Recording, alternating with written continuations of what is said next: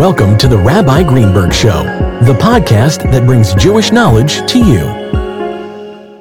Welcome to Rambam in Depth. Today we'll be discussing the Rambam Hilchas Avadim, Perik Aleph, Halacha Gimel, and Halacha Daled. The Rambam talks about an Eved Ivri, a Jewish servant, Shemachru Bezdin, was sold by the courts because of a theft that he didn't have money to pay. So the halacha is, Ein Meichen Eisa Elo Yisrael Elo Ger Tzedek. You're not allowed to sell him to anyone but another Jew, or a born Jewish, or someone who converted, Ger Tzedek. Chein HaMeicha Atzmai. Similarly, someone who sells himself because of poverty. Ein Rishoy Limcha Atzmo L'Goy. He's not allowed to sell himself to a Gentile. Afilu L'Ger Toshav. Even if he's a resident Gentile, that he has the permission to live in Israel, he follows the rules of a ger toshav.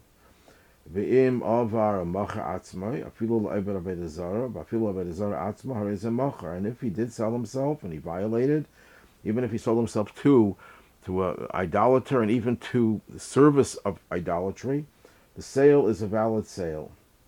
Okay. Then in halacha daled he says, ba, if the Eved Ivri comes v'amalacha, and he says to you, I'm going to sell myself to Gentiles, but he hasn't yet done it. You don't have to try to redeem him until he's actually sold. But after he's sold to a non-Jew, even though he violated and he did something improperly, and one might think he did it to himself, why should we care? Mitzvah of Daisa, there's a mitzvah to redeem him, that he shouldn't assimilate amongst them, and therefore you have to redeem him.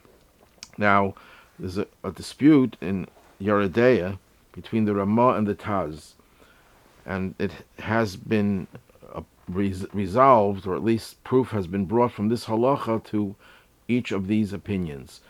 The question is, if someone has violated Jewish law to the point where Jewish law requires to put him in a state of nidui, which is a form of excommunication, it's a penalty that the person is not allowed to participate in with other people, and so on and so forth. It's a penalty to get the person to change.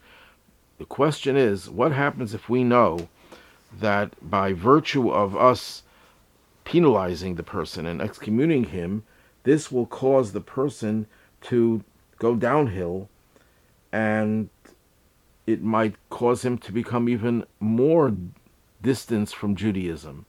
Should we take the risk and put him in the state of excommunication, knowing the consequences? So the Ramah says, no, we don't care, because we have to go by what is the situation now. This person deserves to be excommunicated. We can't consider what the future might bring. The Taz, however, disagrees, and he says that we shouldn't have him excommunicated because it could lead to dire consequences. Things could get much worse than they are now, and we will be the cause of it. So one of the proofs the Taz brings to his opinion is from the Gemara, that says that if a person goes downhill to such an extent that he's selling himself to the service of idolatry, nevertheless, we don't consider that we have to redeem him, so that he shouldn't assimilate, as the Rambam just ruled, which is taken from the Gemara in Kedushin, Daf Chaf Amud Beis. So you see, even when you're dealing with a really low life, someone who's willing to sell himself for idolatry, we have to protect him from going downhill. But the Chassam Sofer says that no, this halacha does not prove the case of the Taz, and he says that the Ramah is correct. And he proves it from this very halacha over here that we just learned. Here we learned in the halacha that, yes, we said before that if a person sells himself, we're supposed to redeem him. But if he only says he's going to sell himself, but he hasn't yet sold himself, we're not obligated to help him. We say, look, we have no obligation to help you, even though he's threatening and the situation will deteriorate. Nevertheless, we don't have to help him until he actually sells himself and he brings himself down to that level.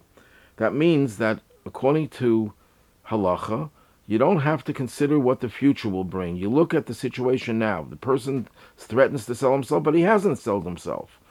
Those are words, mere words. When he sells himself, the situation changes. So, according to the Chassam Sofer, the Ramah is correct that we don't care what the situation will lead to.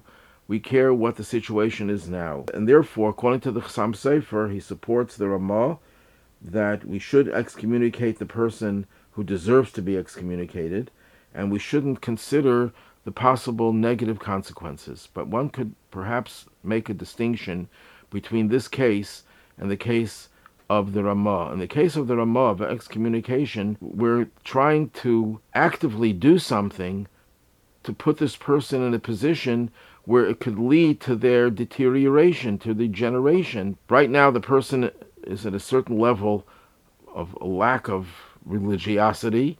That's why we have to consider whether we should excommunicate him. But by excommunicating him, it'll go down to a much lower level. So we're actively doing something that causes him harm. In the case of the Rambam over here, that when the person says he's going to sell himself, not having to save him, because here you're not doing anything. Here you're passive. You're not saving him. You're not stopping him. You're not preventing him from selling himself by giving him money, so he shouldn't have to sell himself. So when you're dealing with a passive way of doing this, it could be very well that the Ramah would agree that this is something that we don't have an obligation to do. We don't have an obligation to go out of our way to save him. But once a person is in a position where you're going to actively cause him to go downhill, even the Rambam would agree that you're not supposed to do that.